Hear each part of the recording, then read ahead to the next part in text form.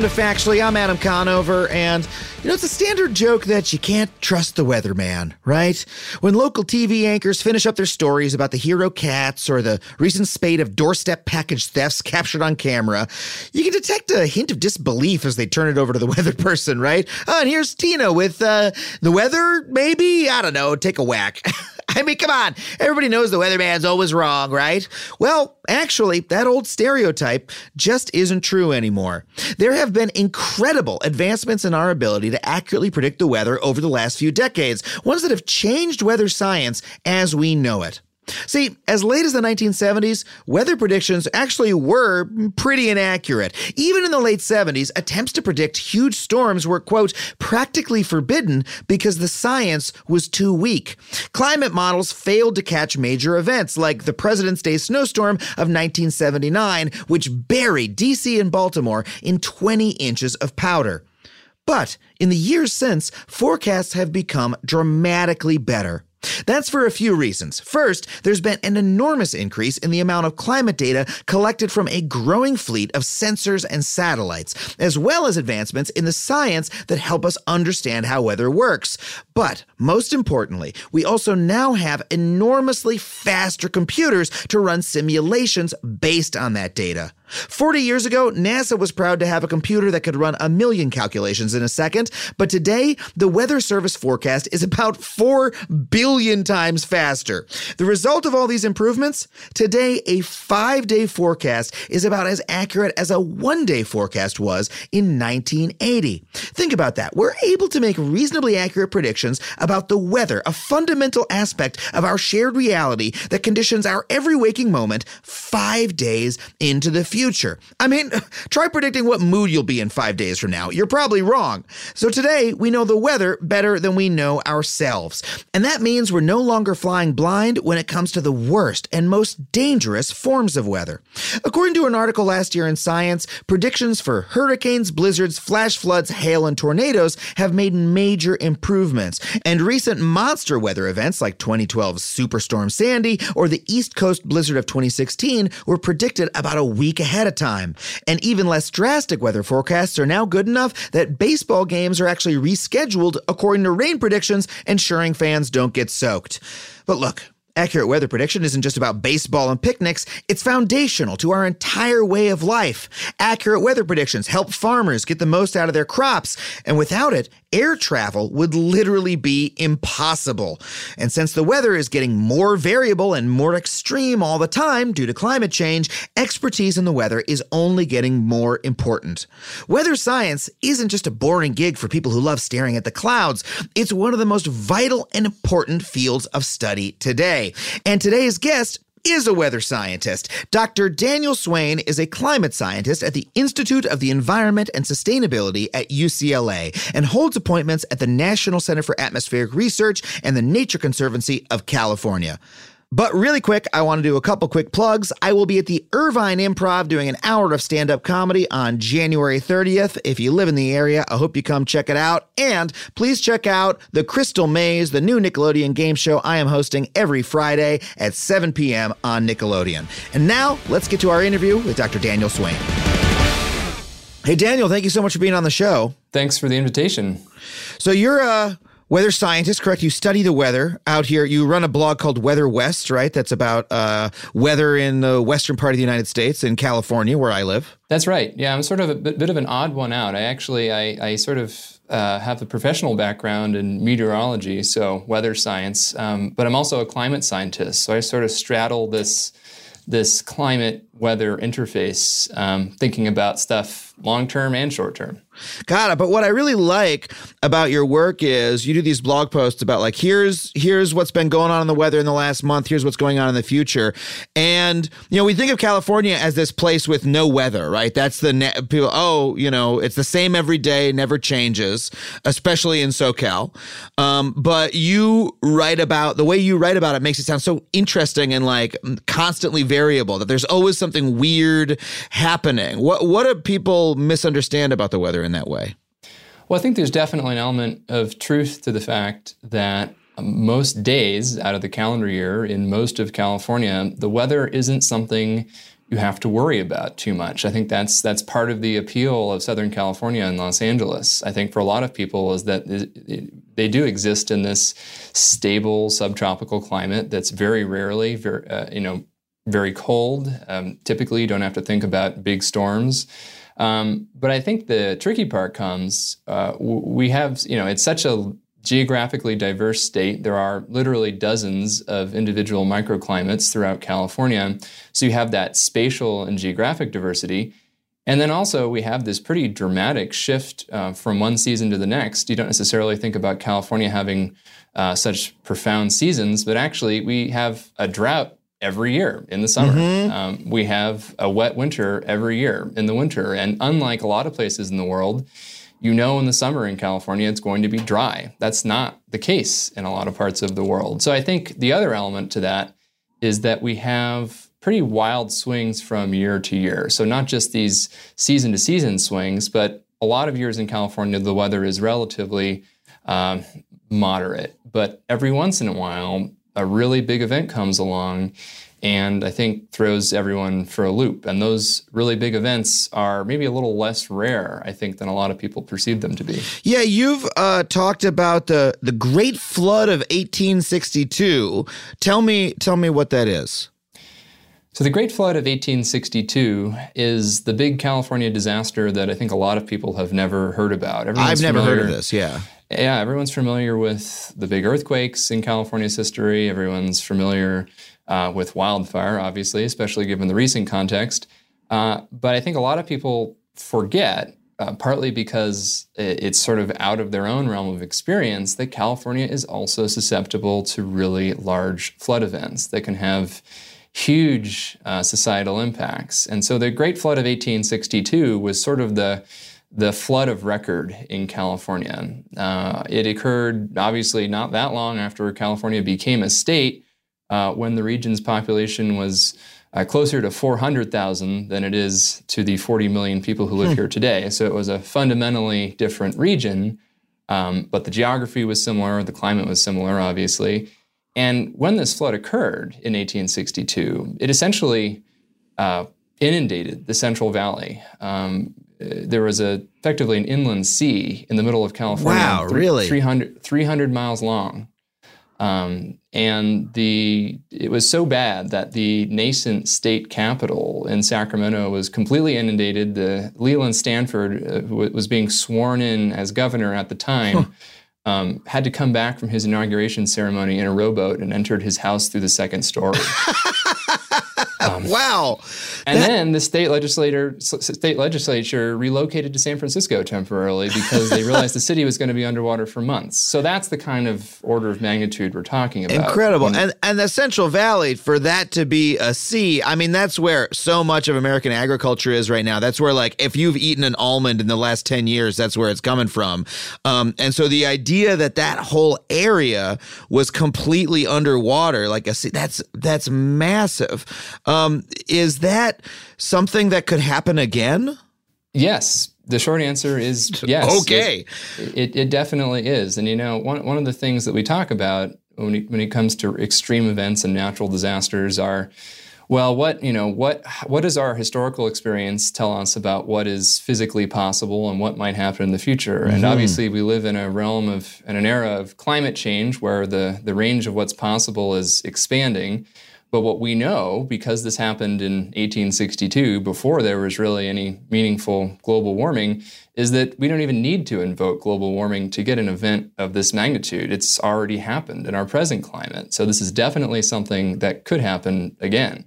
And it's really one of those cases where if we don't know this history, we're really not going to be prepared. Like everyone talks about, the Northridge earthquake and that could happen again. And, I had an earthquake proofer come to my home and put museum wax on all my stuff. I don't know if that's going to be helpful at all, but, I got some water in the case there's an earthquake, that sort of thing. But I don't know of anybody who's preparing for the Central Valley to turn into a lake again.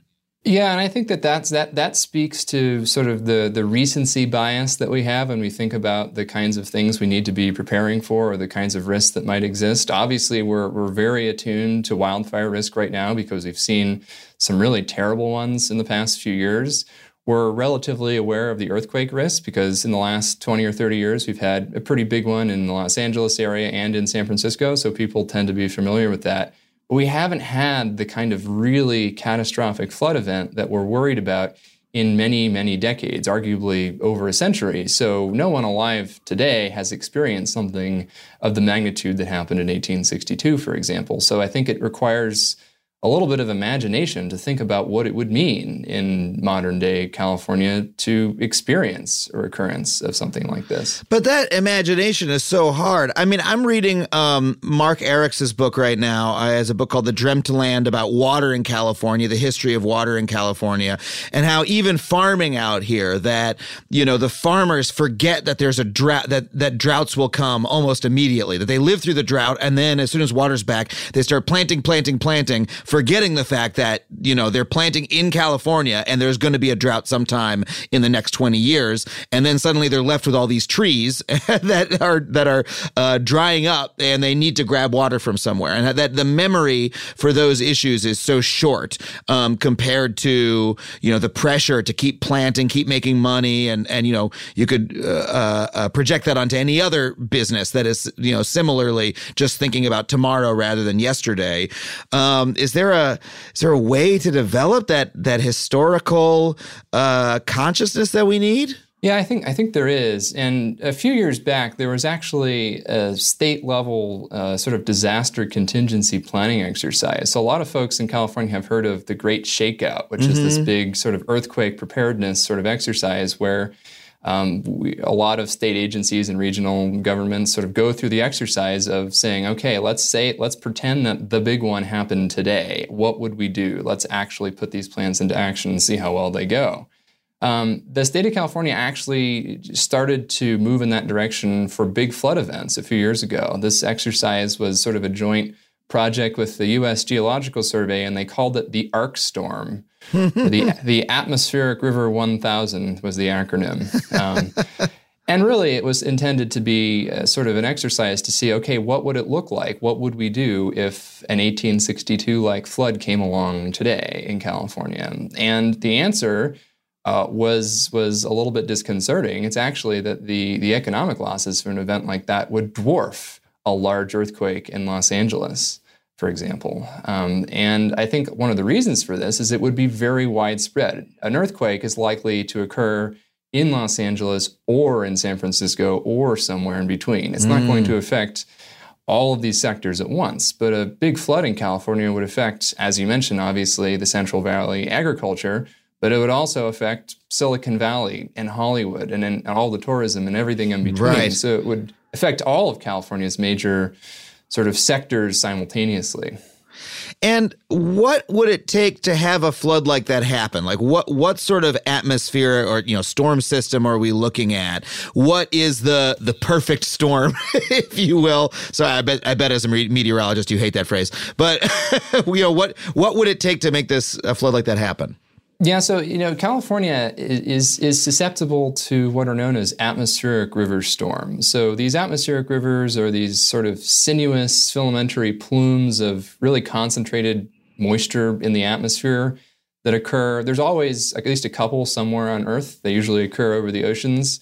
But the big deal is when they sort of attach themselves to strong winter storm systems that can sort of squeeze all of that moisture out of the air as heavy precipitation. And every winter in California, we get a few of them, at least sort of the weak to moderate variety. Every couple of years, we get a really strong one.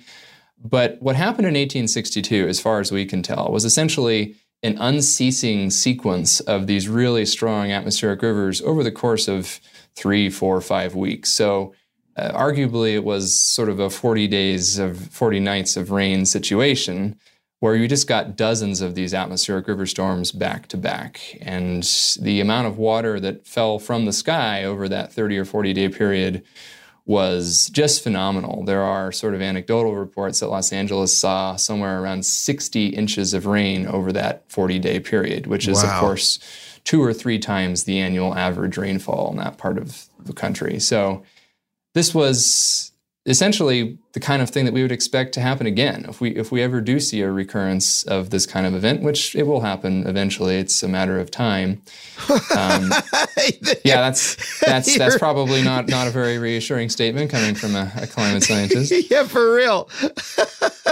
But it will happen. It's just, and you could think of it sort of in the same vein you think of earthquakes. We know it's going to happen eventually. Mm-hmm. We know the risk is there and that in the long run it's inevitable, but we don't know in advance that it's going to happen tomorrow. Although, differently from the earthquake case, if it really were going to happen tomorrow, we probably would know today. So unlike earthquakes where there's really no predictability, if we're lucky and you have that new app installed on your phone, you might get 10 or 15 seconds of warning. Yeah, for real. With an event like this, though, sort of the silver lining is it's not just going to suddenly start raining and we'll say, where the heck did that come from? This is something that we'll have a pretty good sense that we're headed for at least a few days in advance and maybe as much as 7 to 10 days in advance. And so it's unlikely that a really big flood in California would have as many human casualties as a big earthquake, so that's the good news. But the bad news is that the economic losses and the physical damage could actually be far more extensive. Wow. But that is a big difference between now and 1862, that now we've got weather satellites and imaging and models and all of these things. It's like, look, we're only looking at 150, 160 year difference here. It's an enormous difference in our ability to predict the weather. But it really strikes me that the earthquake seizes the public consciousness so much more. People are thinking about earthquakes all the time. My girlfriend just texted me this morning on my way here. Oh, we slept through an earthquake last night, right? Because she's like got an alert on her phone, and she's constantly concerned about them. But for some reason, the weather doesn't seem to have that conscious of an impact on people. Like, all right, well, hey, turn on the weatherman, look at the app on your phone. Oh, is it going to rain or not? That's about it. No one really thinks about it more than that. Whereas, really, it's the science of predicting the movement of these massive quantities of air around our planet that affect our lives in these really deep ways, right? So there's this strange gap between the public understanding of weather science and what it means to actually do it. Do you feel that way as someone in the field? Yeah, I would say I think that there's, despite the fact that it's sort of ubiquitous and affects everyone every day on some level, there's a bit of a disconnect between sort of what goes into producing weather forecasts or climate projections, or even just understanding the variations of the atmosphere in general, and what's really going on, behind the scenes. I mean, on a certain level, it's an extremely widely consumed sort of thing. It's on your morning news at multiple times every hour. There's a weather channel. It's the first thing that pops up on your smartphone.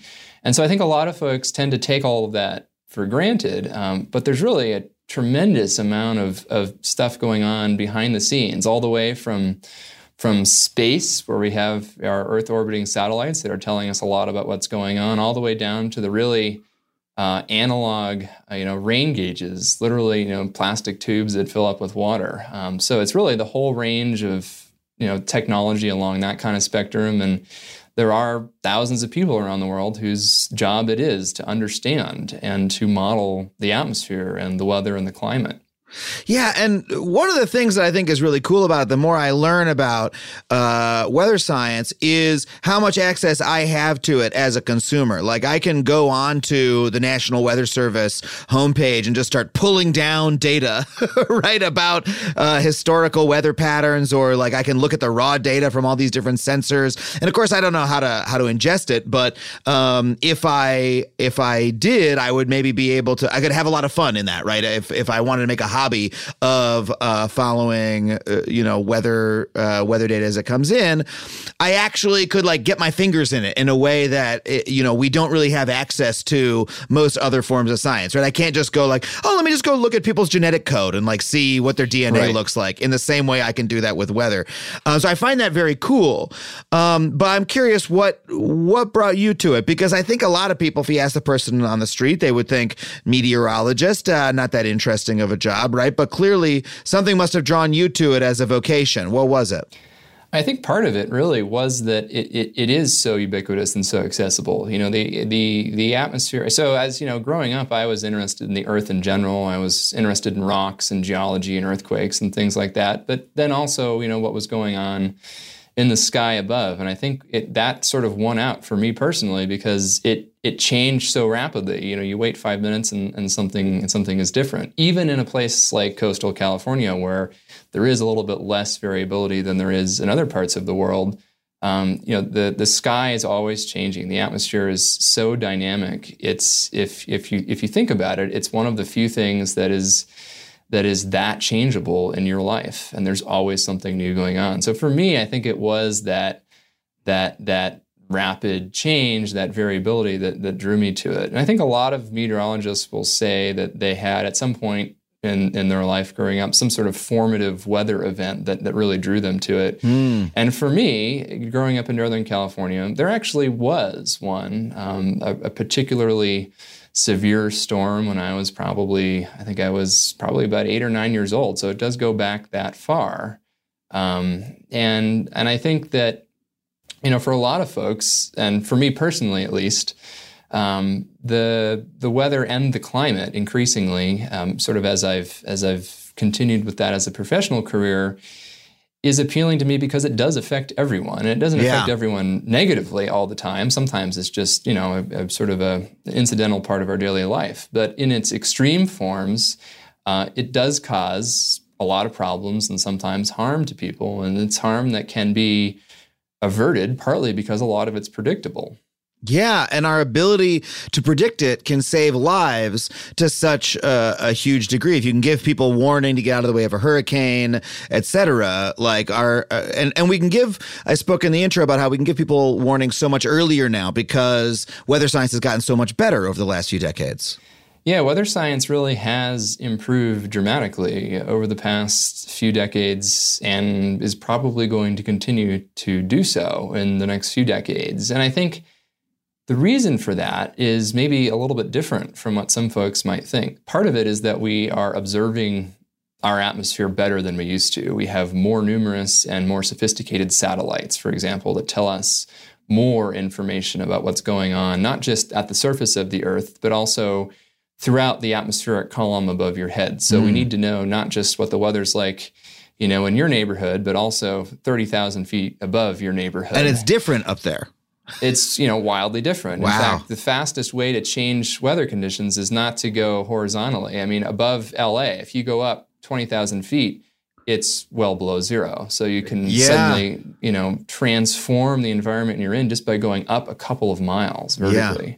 But I think what's happened, the main advance that's really improved weather forecasting over the past few decades is weather modeling. So these systems of mathematical equations that are solved by supercomputers that represent the fluid motions of the atmosphere. And we've had those kinds of models in some coarse form for decades.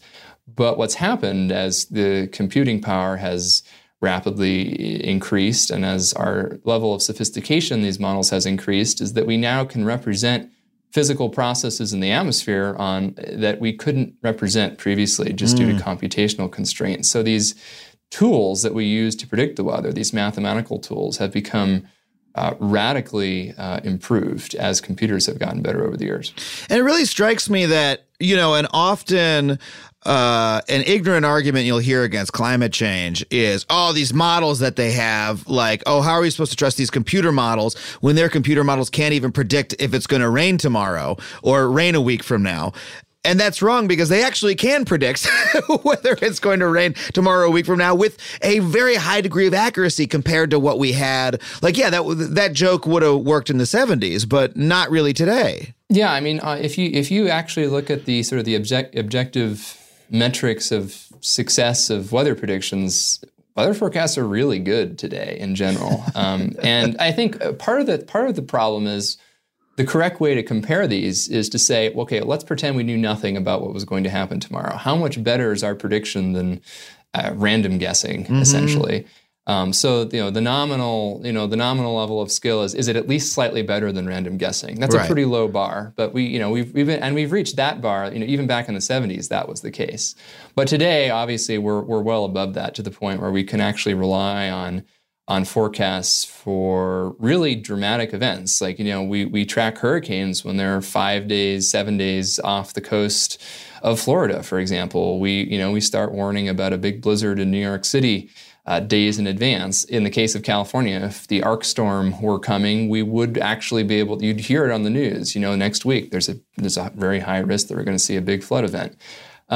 So there are these sorts of skills, and they obviously aren't perfect. Weather forecasts are far from perfect, and there's always going to be room for improvement. Part of that is because the atmosphere itself is chaotic, and I mean that in the sort of the truly mathematical sense of the word, in that there are random variations that, beyond a certain point, make it very hard to make a specific prediction for a specific location at a specific time more than a few days in advance. And that is, on some level, an irreducible problem. It's not, we're never going to have a weather forecast for, say, 3 or 4 years in the future for a specific date.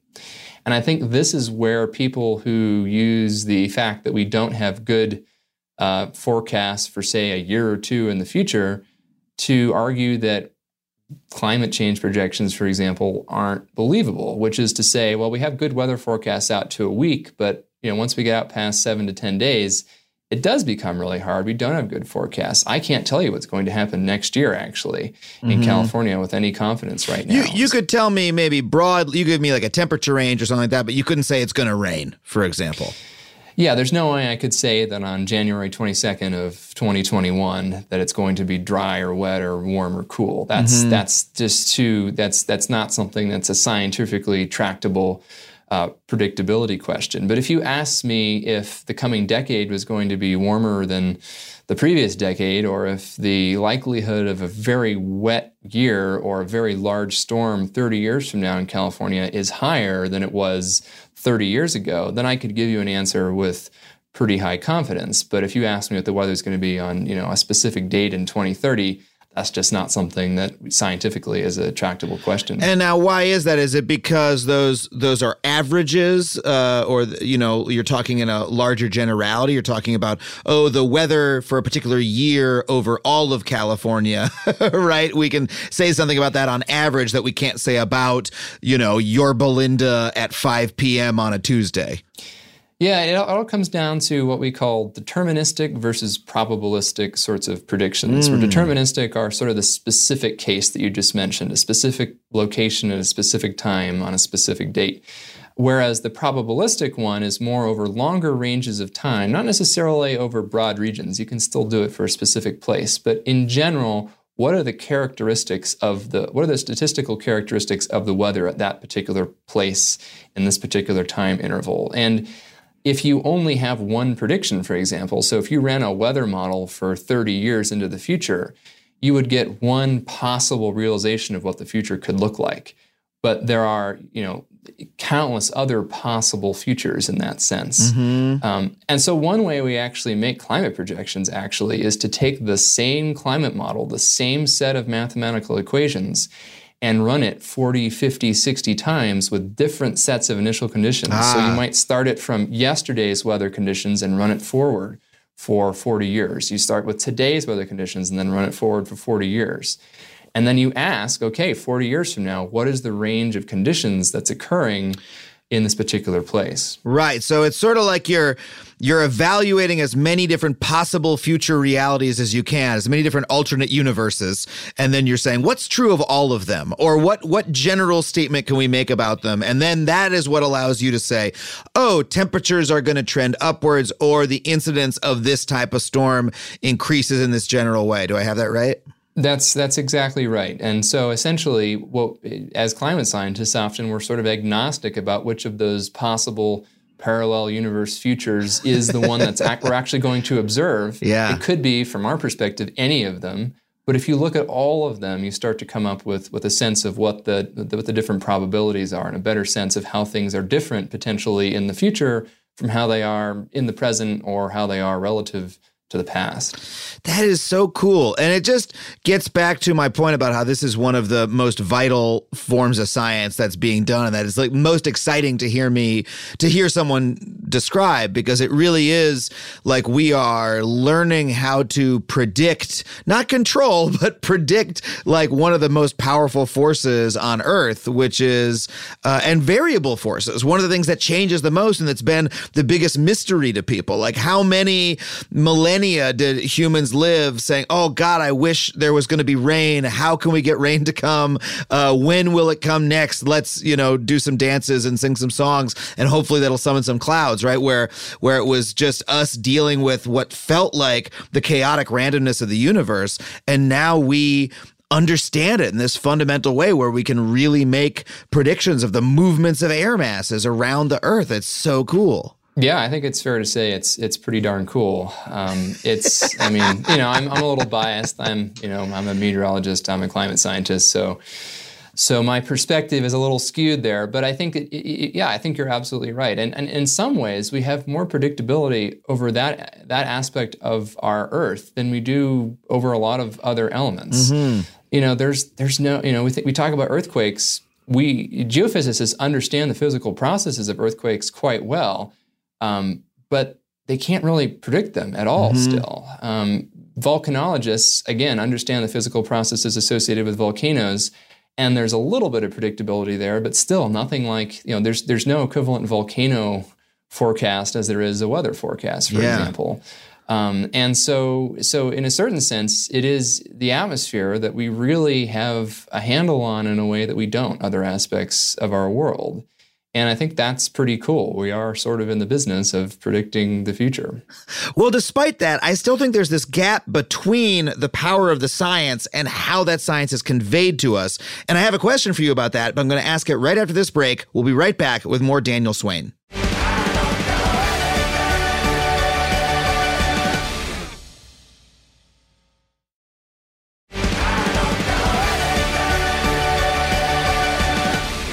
Okay, so Daniel, I think a big issue with the weather is still how the science is presented to us, and specifically how it comes to us through the news media, right? And I get annoyed when people jump on the news media too much. I think it's a boring thing to complain about. But there is a really complex issue here about how we get weather information. I remember living in New York when Hurricane Irene came by. Do you remember what year that was? I actually don't remember exactly the year. Might have been 2011. That sounds about right. So let's say it was 2011. Hurricane Irene comes by New York City, and there's almost never hurricanes in New York. I grew up on Long Island, and I remember there was like one time, I think Hurricane Bob came through, and we like hunkered down a little bit, but it was mostly just, hey, the trees rattled and some branches fell down. No big deal, right? And so this never happens to New York. No one's really prepared for it. But the news goes wild with it, and everybody's preparing, everyone's raiding the bodegas to get canned food and stuff like that.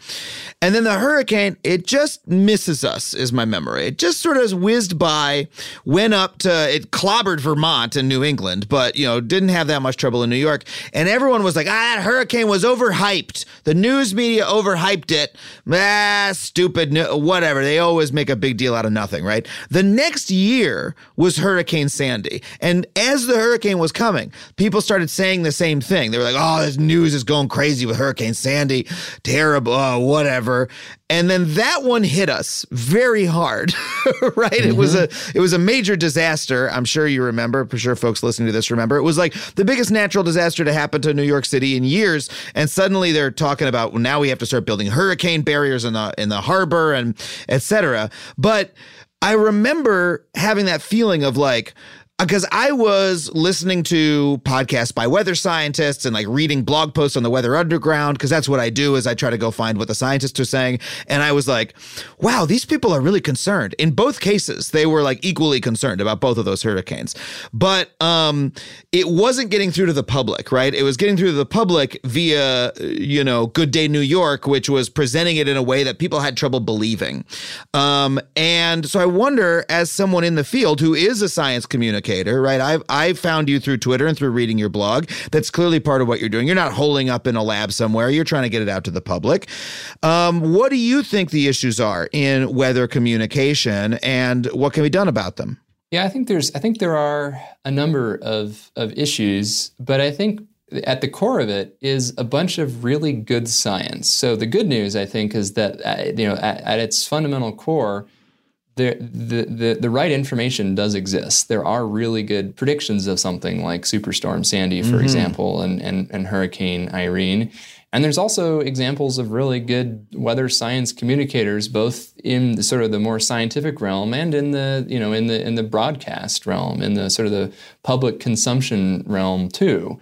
But I think there often is, as you say, a mismatch that takes place between these two. And I think part of it comes from the fact that the people sort of producing the underlying scientific predictions, for example, or the underlying warnings are on the science side.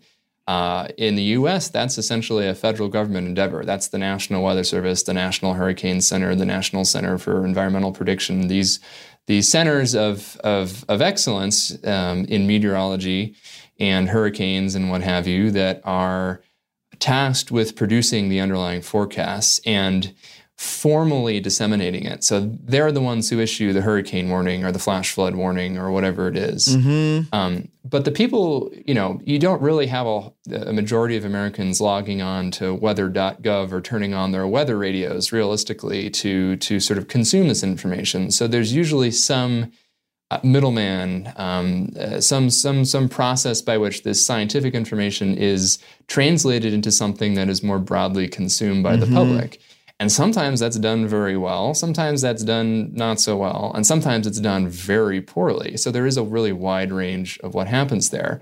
But I think one of the challenges in the case of something like, for example, Hurricane Irene, which you mentioned, which was very much a hurricane, it was very much a risk to New York City, according to the best forecasts at the time. And it did very much hit the United States, but it didn't hit in exactly the place that it had initially been predicted to. So there's a perception that if you were in New York City, that was a huge forecast bust. Some people might call it a forecast bust. That's the lingo in the comments section in the weather blogs, at least. They're vicious in the comments section of the weather blogs. Oh man. They'll tear you to shreds. Tear you to shreds. So there's this perception that there was a bad forecast, even though on some level something was missed. It didn't hit New York City, but it did hit somewhere nearby, and it was a hurricane. So on another level, it was a very good forecast. And then Hurricane Sandy, for example, was an extremely complicated situation. This was something that was becoming a potentially huge hazard days in advance, but we didn't really know where it was going. And it didn't just sort of make a beeline for New York. It sort of did this weird thing where it sort of went a little bit out to sea and then made this big left hook back towards land. So it took this crazy, tortuous track, and there was genuine uncertainty among weather forecasters and the hurricane specialists at the National Hurricane Center. Was this thing going to go harmlessly out to sea, or was it going to recurve and hit New York City pretty directly? With huge societal impacts. And an even more clear example of this disconnect in communication, I think, is actually during Hurricane Sandy, because what happened was that the storm, it was a very powerful hurricane until about the latitude of southern New Jersey. And then officially, technically, it took on slightly different physical characteristics, became known as a hybrid cyclone. No longer a tropical cyclone. And so the National Hurricane Center technically lost jurisdiction over it because it was no longer a hurricane. What, really? So they couldn't continue to issue hurricane warnings because it wasn't a hurricane, even though it was actually a larger and stronger storm than when it was a hurricane when it made landfall. That's so fucked up. It was a post-tropical cyclone. And so what happened was a lot of the news media was saying, it got downgraded from a hurricane. Wow. Whereas really, it got upgraded to a post-tropical cyclone. But because we didn't have the language to really communicate what that meant. That just sounds like some boring science-y term, rather than this potentially devastating hurricane-like storm moving directly for New York City, which is what it was. Yeah. And so that the ability to sort of parse that and explain that actually, even though it's no longer a hurricane, it's every much as dangerous as a hurricane, and maybe even somewhat more dangerous because of the new characteristics that it took on, that was really missed. So that was a communications failure sort of on all levels. That was a sort of a bureaucratic problem with respect to these federal agencies that they have since fixed. Okay, good. I was going to say this is one of those things where it's like, I can't think of the example, but it's like, oh, the FDA covers it if it's a sandwich, but the the FTC covers it if it's a burrito or whatever. It's like one of those weird classification things, but applied to a hurricane. That's unbelievable. Yeah, and so now I think things are more streamlined directly in response to what happened with Superstorm Sandy and the fact that it caused all that damage and devastation as a non-hurricane technically. Now there are ways to sort of smooth these sorts of transitions and make sure that people have a better sense of what's really coming. So that was from sort of a communication. I hesitate to call it a failure because all the forecasters, all the federal government people were really emphasizing that it had not weakened and it wasn't being downgraded. It was just sort of this procedural change. Yeah. But I think the broadcast media didn't necessarily pick that up to the same degree as I think they probably would today.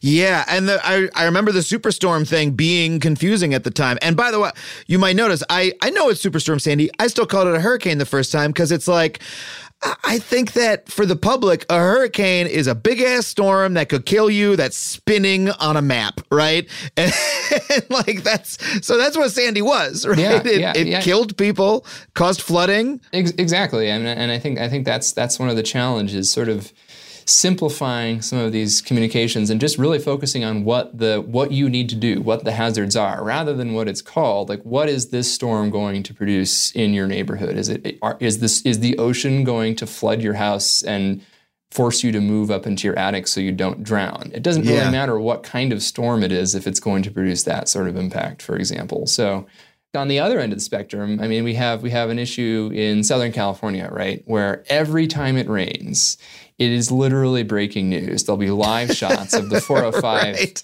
stopped in both directions. Arguably, that's not so different from the usual state of things. But, even light showers become sort of this breaking news in Los Angeles. And then it becomes sort of contrary to the Superstorm example where it was on some level downplayed. Then, on the other side of things, everything gets so hyped up on the other end of the spectrum that it can be hard to differentiate between sort of a run-of-the-mill, storm or rain shower and the arc storm. And I would hope that there's more differentiation if that ever really does come to pass. But I think there is this sense that, the media is just hyping up every little storm because it's moderately newsworthy. So this one's just going to be like the last one, no big deal. Yeah, and that can be really dangerous if people decide not to leave their area or et cetera. When a storm is barreling in on them, that can be a real danger. But it strikes me that you're describing that there's this like gap between, all the science communicators from the National Weather Service, et cetera, were out there trying to get on the news. What's strange to me is that, the news, like you said, is constantly covering the weather, and they're constantly using very scientific phrases. We've got the AccuWeather 9000G with the brand new radar, They've got like displays and stuff like that. The folks on TV are called meteorologists. I'm sure many of them are trained as meteorologists, right?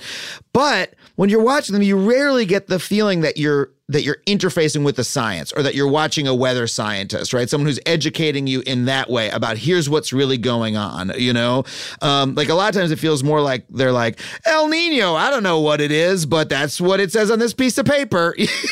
You've got this very, and so that's so strange to me because as a viewer, I'm like, I want the science. Tell me what it is exactly, right? Give me the straight dope. I want to understand the way the weather works. And that's such a strange dynamic to have. Yeah, I think there's actually a really wide range of what you see on TV and on the internet in terms of how much sort of expertise there is behind the scenes going on. And as you say, there are actually a lot of meteorologists on broadcast television who do have degrees in atmospheric science.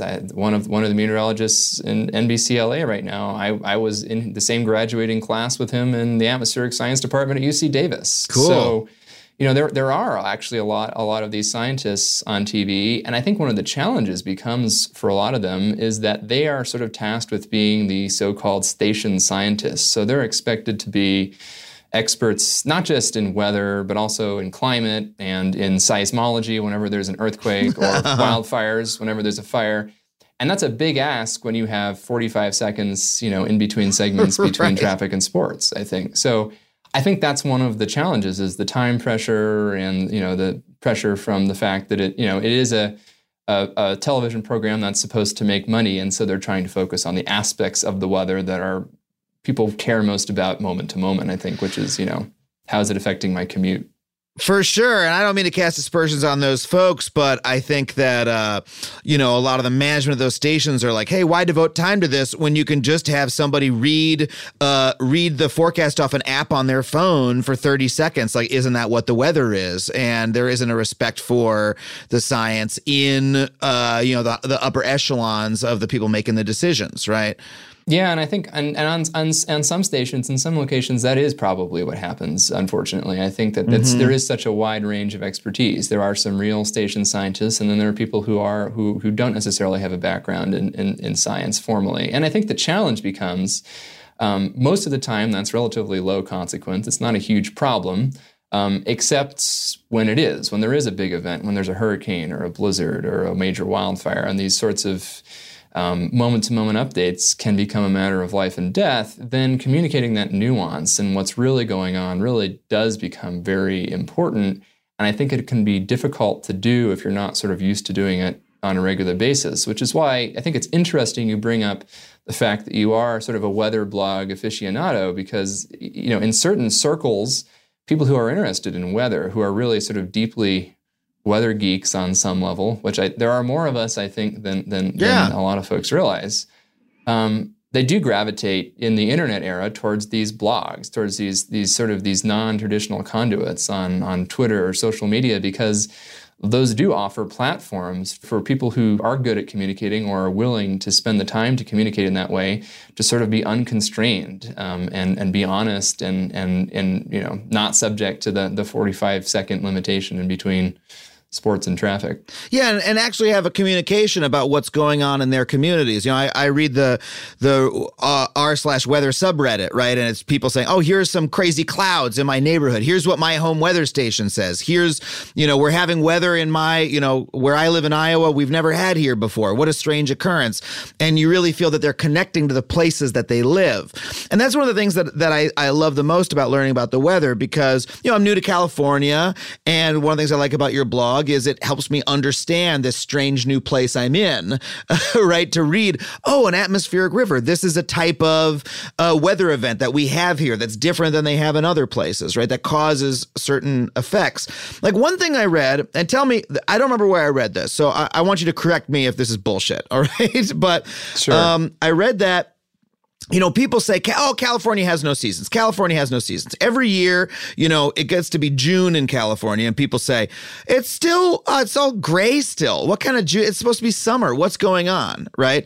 And what I read was, actually, we do have seasons. We just don't have 4 seasons. We don't have spring, summer, fall, winter, according to the months that you have them on the East Coast, because we're in a different part of the world. We have basically 2 seasons, a rainy season and a dry season, like a lot of other places in the world have. Like if you have, I was in India and they're like, don't come during monsoon season, it's too wet, come during the dry season, right? Well, obviously our weather's not like India, but we've got like, when I started thinking about it that way, I was like, oh yeah, the dry season is like the summer, but it actually runs until like November. And then you've got a wet season that, you get rain intermittently up until, like almost June in a way, right? And I know there's more nuance to it than that, but like that's the actual pattern, right? And once I started looking at it that way, I understood the place better. But the issue was that people, the pattern of, white American settlement was from the East Coast to the West Coast. And so we brought all those season words with us, right? People from New York migrated to California and said, well, it's January, that's the winter, right? Well, it's June, that's the summer. And so our concepts don't match. match the place that we live. And as a result, like we don't have, we're not like in sync mentally with the place that we live. Like people don't realize, oh yeah, flowers bloom in January here because or, you know, if you go to the park in January, you'll see a lot of greenery because there's like suddenly been rain, which is not the case in other places. They're like, oh, it's wintertime. You know what I mean? It's such a strange thing. Yeah, I think that's exactly right. And, you know, what's interesting is that it's almost exactly reversed. When you have folks, I mean, there's so many people who move to California from elsewhere, elsewhere being places that have these very distinct 4 seasons, for example. But there's also a number of people who have who grow up in California and live most of their lives in California and then go somewhere else and then are equally surprised to find the existence of 4 very distinct seasons. Right. And in fact, the idea that if you think about it, I mean, anybody who's traveled extensively outside of California, almost anywhere else in the world, including most of the United States, will be surprised to find that it actually rains in the summer almost everywhere else in the world except for California. California is very weird in that way, and that it does have a summer dry season that's really not just drier season, but like you can really count on it not raining between June and the end of August, at least, maybe even longer. I mean, we that's why my TV show, we shoot it in the summer. We shot like 65 days, never got rained out one time. And anywhere else, you'd have to buy insurance to make sure, because you're going to lose money if that happens. But here you can, like, never worries the line producer one day. Yeah, so I think folks who grew up in California and sort of became very familiar with California's intrinsic wet season, dry season, sort of bimodal seasonality are then very surprised to go elsewhere and find that it rains most of the year in a lot of parts of the world. Or maybe in some places, like where I'm sitting right now in Boulder, Colorado, the winter is the dry season. It's the driest time of year, for example. But I think the other part is true as well, where people sort of import their expectations about what the climate and weather should look like from other parts of the world. And because California is such a special place from a climatological perspective, that I think it's often mismatched with expectations. And I think that plays into the sense that California has, very little variability. It's just that the variability here is on a different time scale than I think folks are used to elsewhere.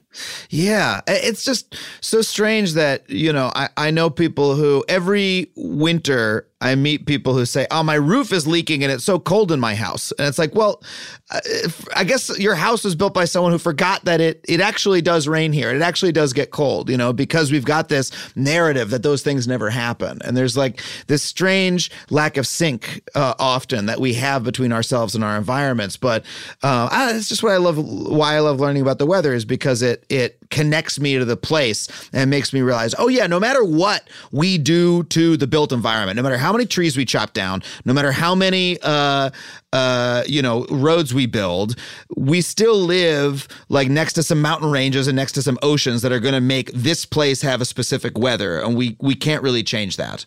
Yeah, and what's so interesting is that in this era of climate change, where we are profoundly altering the climate system and therefore the weather that occurs within climate, we within that, we are still, California, for example, will continue to experience California-like weather in the future. It's going to be, in some ways, pretty dramatically different, but it'll be... How so?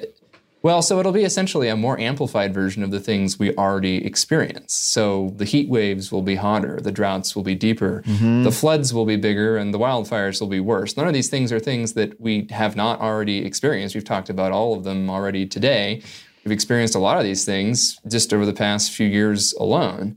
But what we expect to see is not necessarily a California that is perpetually drier or perpetually wetter. We actually expect to see more wetness and more dryness in alternate years. We expect to see an even more profoundly warm and dry summer and an even more profoundly short but very wet winter season as well. So it's sort of the amplification of these things that we already see in California, which on some level is comforting because I don't think we're going to lose our coastal fog. The west side of LA is always going to be cooler than the San Fernando Valley. These fundamental things that are driven, as you say, by the proximity to the ocean and the topography and the geography, those things won't change.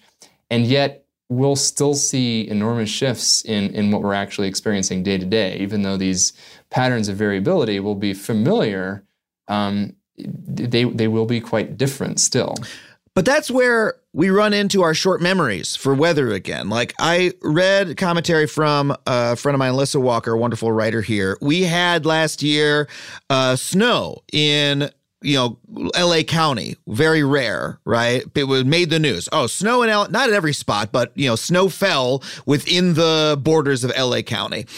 And she said, the shame of this is that used to not be infrequent. That if you look at weather reports from, 50 years ago, 100 years ago, you'd get flurries. It would happen. And now it doesn't. And we don't realize that because of the way that our time scale as humans work. We don't realize that, our days of heat waves are going way up and that our days of getting snowfall are down because it's something that happens with a random frequency. It's not something we experience every single day. It's just the frequency of the event goes down. And that's a profound change, but one that it often seems like our human minds, our puny human minds, are somehow incapable of actually feeling and internalizing. Do you ever feel that tension as a meteorologist?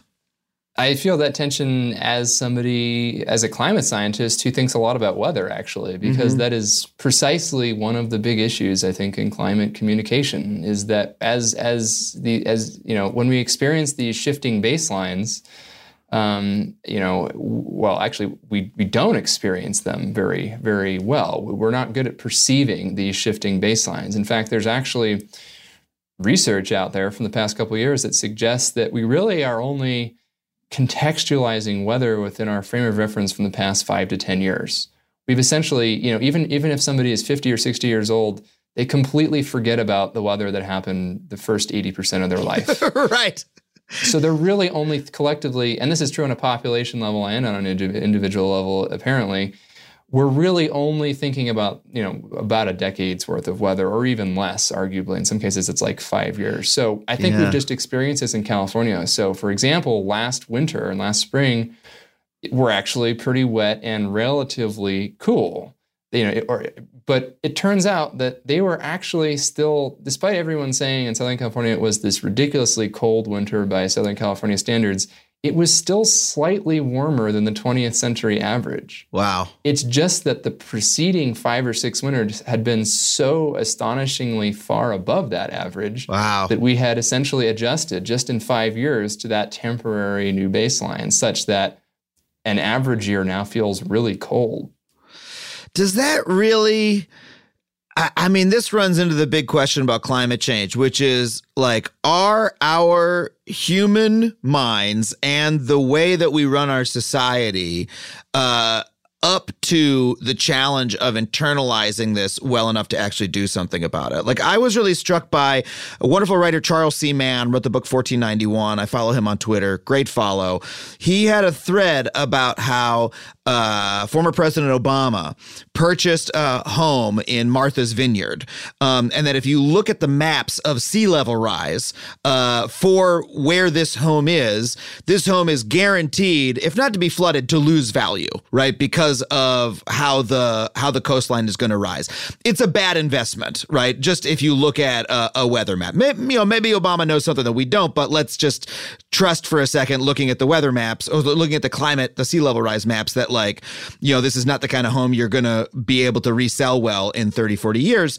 And this is a guy who knows the science as well as anyone on earth, is at the forefront of fighting for us to make changes to adjust for climate change and to fight climate change. And still, when it comes to his own wallet, where he should have a lot of care and importance, and he is able to make unilateral decisions, still makes a decision that seems to us as outside observers not take take climate change into account because of, so that's where it looks like this sort of default human, not short-sightedness, but that narrow frame of reference that we are stuck in having.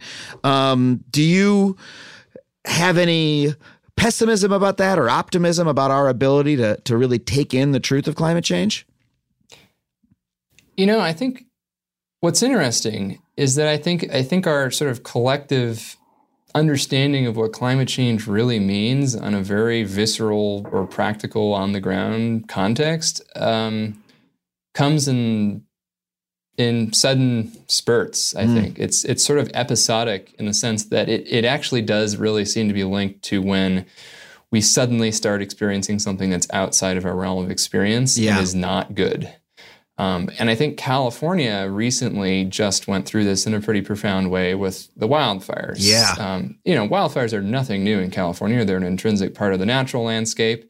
They're also, a part of the folklore in Southern California. When the Santa Ana winds come up, all sorts of spooky things are said to happen, including these right. but wildfires among them. And, it's a land that is partly because of our intrinsic climate primed to burn. We have this long, dry summer every year, followed by these autumn winds that push these fires. But what happened in the last few years was sort of a step change. It was really fundamentally different. The fires were so much worse than anything that anyone alive today had ever experienced in California. In almost every dimension, there were larger fires than we'd previously experienced. There were far more destructive fires burning, tens of thousands of homes. There were fires that killed dozens of people at once. Mm-hmm. None of those things had happened previously in California until the last few years. And even though climate change is not the only part of that equation, it's not the only reason why we're suddenly seeing so much worse wildfire conditions in the state. It is a big part of the reason, and it is something that has sort of facilitated this jump into what feels like a completely different level of severity. I think some folks in Australia are going through that right now for similar reasons. And I think in different parts of the world, these episodic jumps into something that feels qualitatively different from anything you've experienced before is sort of the impetus for a sudden jump in sort of not just public acceptance of the existence of climate change, which is actually, despite what you might hear, from politicians, is actually quite high to begin with among most people. Yeah.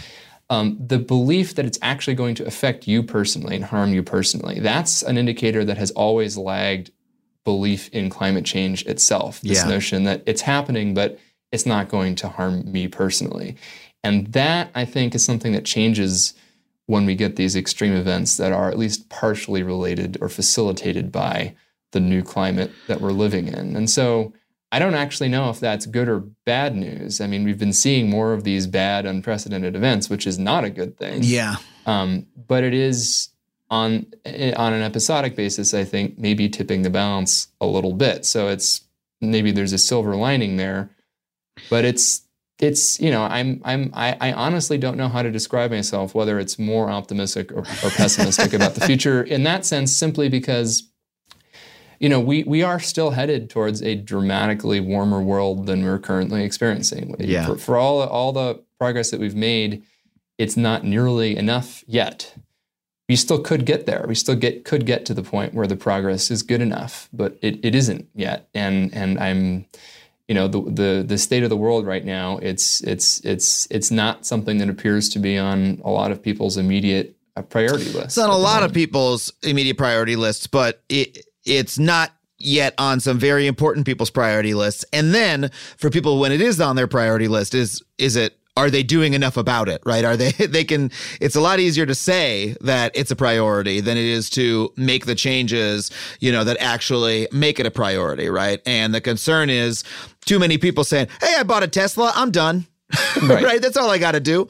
And I think this is one of the problems is this isn't sort of something that's going on at the margins. It is really a total global societal problem that if we don't address globally, we aren't really going to address it to the degree that we need to solve it. And I think there is this perception also on the other side of things that, if we just scale up these small scale individual actions, that if everybody does these, these small things that it scales up to solving the problem. And I don't think that's the case. I think the good and the bad news is that we really do need large-scale solutions to this. And it's not enough. Right now it's not easy to make good choices. It's great if you can afford to buy a Tesla, but that's not an option for everyone financially or practically. But also, it only is really addressing the easiest part of the problem. The transportation is easily electrified in a certain sense. It's still much harder to change other aspects of the world that we live in that contribute to global warming, for example. Yeah. And so right now, for example, there's this movement toward flying less or not flying, not taking commercial aircraft because of the outsized carbon emissions that mode of transportation produces. And I think there are some pretty compelling arguments about the fact that there is a lot of global inequity in who gets to fly and who, to whom the benefits of flying have accrued. It's mostly, the top economic echelons of global society. So point taken for sure. But on the other hand, if you do have a reason where you need to go to another continent, and many people do for a variety of reasons, there currently isn't really a great option that doesn't involve taking a plane. Right. And so an example of this, I still take commercial aircraft. I still have to go places where there really isn't a huge option other than flying. I don't like to do it. I don't think anybody in their right mind enjoys commercial air travel, but it is sort of the option that exists because we live in a globally connected society. And so I don't think necessarily the solution is to never fly again and ask people who live on different continents to never see their family again. Instead, I think the solution is, how do we make it so that most people don't need to fly as often? How do we make it so that air travel doesn't produce the same sort of negative externalities that it currently does? It might be expensive and somewhat difficult to make that happen, but it is within the realm of technological possibility. So right now, as an individual, if you want to go fly from the US to some other continent, you don't really have an option other than flying that produces these large negative externalities. Hopefully, we can create a world where it is possible to make a good choice, not just with respect to flying, but with respect to just about everything, whether it's your morning commute or the food that you buy or the sorts of buildings that you inhabit, for example. And where the good choice is the default choice. We talk about on the show all the time that the focus on individual people, hey, you just need to buy better light bulbs, you need to not get plastic bags, stuff like that, is a red herring, right? Look, I spend as much time trying to use less plastic bags than anybody else, right? Like I'm constantly fretting about it, trying to turn off lights and keep my thermostat low because I care about climate change. It's hard to get out of my head, right? Because I was brought up that way. But at the end of the day, everybody keeping their thermostat low and buying Teslas is not going to solve climate change, right? Because you're still powering a giant metal vehicle that a lot of fossil fuels went into building, right? The bigger change that we need to do is redesign our cities so that not everybody has to buy a car in order to get around their city, and so that public transportation is the best, greenest choice, right? Is also the fastest way to get there. It's not to say cars aren't going to exist. I'm sure if you live out in a farm, you're still going to have a nice electric pickup truck, right? Because we're probably not sending a bus out there. But since most people live in cities, that's the way to, have this broader societal change. Flying is the worst one because it's what is the reform that we could make to our system of flying that would cause it to not have such large carbon emissions? That's a very, very difficult question to answer. That's one of the hardest sectors. But I agree that shaming people for flying, hey, don't take needless flights that you don't have to, right? And knowing that taking a direct flight is better than taking a layover is good if you want to make a greener choice that way. But the idea of shaming individual people for taking flights is not a good approach. You could, for instance, get a large sales company to commit to using more teleconferencing, right? On a large basis. That would be a way to make a bigger change, for example. But yes, the emphasis on individual action, that we all need to do our part, is wrong. We all need to take individual political action, right, to pressure our political leaders in order to take the collective action that's actually going to solve the problem. And, you know, to your point about there's a point at which we can do enough, I also just want to hit this nail every time the topic comes up. Any change is good change. There is no too late point, right? There are goals that we want to hit. But, you know, if we go past 2 degrees centigrade, let's try not to hit 3. Let's try not to hit 4. Let's do everything that we can, because the warmer the world is, the worse, correct? Yeah, less warming is always going to be better than more warming. And I think this, and just to be really clear about you know, the importance of individual actions, I still think they're critically important, but not for the actual impact they have directly on the climate, but for the signal they send so that large-scale change becomes more realistic and more plausible. So just to be really clear there, I think it is valuable to take as many individual actions as you personally are able. But as you say, I think shaming people for not doing a specific thing, like not becoming a vegan or ever taking a flight again, I think is problematic, because in aggregate, even that doesn't solve the problem. But as a signal for large-scale change, I think that's really important. And then on the level of essentially there being this cliff that we fall off of after which all hope is lost, that's just not how what comports with our understanding of the climate system. Essentially, it's, you know, there are nonlinearities that pop up, you know, in certain parts of the system. Like there is a specific point at which water freezes. So once you get above that point, you know, you melt the ice. Right. You know, but in general, you know, there isn't. It's not like 1.5 degrees or 2 degrees is some intrinsic physical threshold beyond which it all goes to hell. Things definitely do get progressively worse, and some things maybe get worse more quickly. But it's not like, you know, 1.9 degrees is a catastrophe, whereas 1.8 degrees is totally fine. Yeah. They're both not great outcomes, but they're actually kind of similar outcomes. There isn't some bifurcation there. And so it's always going to be better if we miss a target. If it ends up, you know, if we get to 1.5 degrees or 2 degrees, we still don't want to get to 3 or 4 or 5 degrees. And all of those options are still potentially on the table. So that's a huge range of possible futures still. Yeah. I mean, an enormous range. Like those are like 3 fundamentally different planets that we can still choose between, depending on what we do with our carbon emissions over the next few decades. Amazing. Yeah, absolutely. And I love your example of veganism, by the way, because just to talk through that a little bit more, that like, look, if you want to be vegan to support the climate, right, that's great. And that actually does help out, right?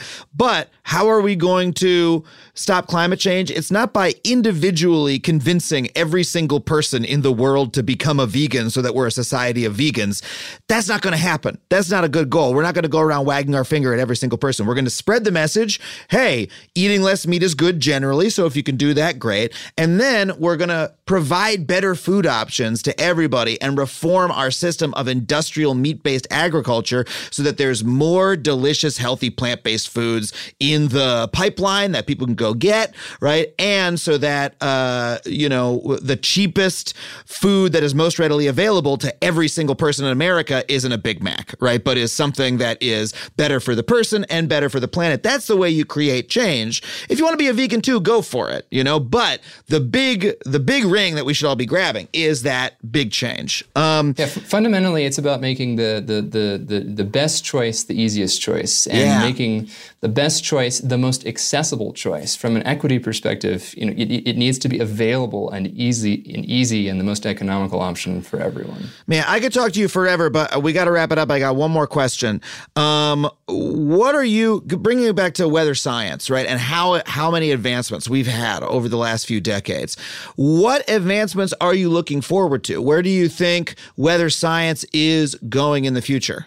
Well, since so much of weather science is rooted in these mathematical weather and climate models that are run on these big supercomputers, one of the big advancements is going to continue to be, as computing power increases, we get increasingly sophisticated weather and climate models that can tell us more about the kinds of weather processes that we actually care about. So still today, a climate model, for example, might have spatial granularity of something like 100 miles on a side. Whereas we really care about, I mean, if you're in LA, you drive 100 miles from the beach all the way to Palmdale, and it's a fundamentally different sort of situation. So one exciting aspect is that we can drill down more with that spatial granularity and say, hey, we can represent these weather and climate processes that are occurring in your neighborhood that we actually care about. So these fine scale sorts of processes. So one thing that's exciting are these advances in computing technology that allow us to create better models, better simulations of what the atmosphere is doing in the real world.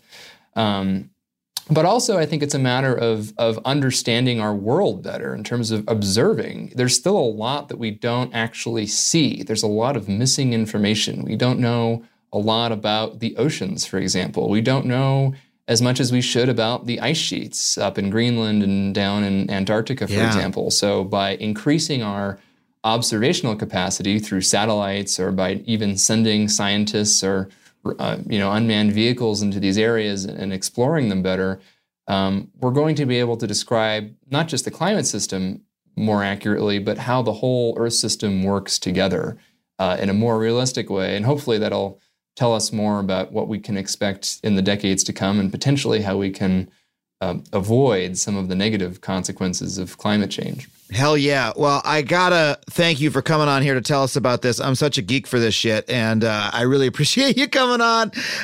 It's been a really awesome conversation. Thank you so much for being here, Daniel. Thanks so much for the invitation. I really enjoyed it.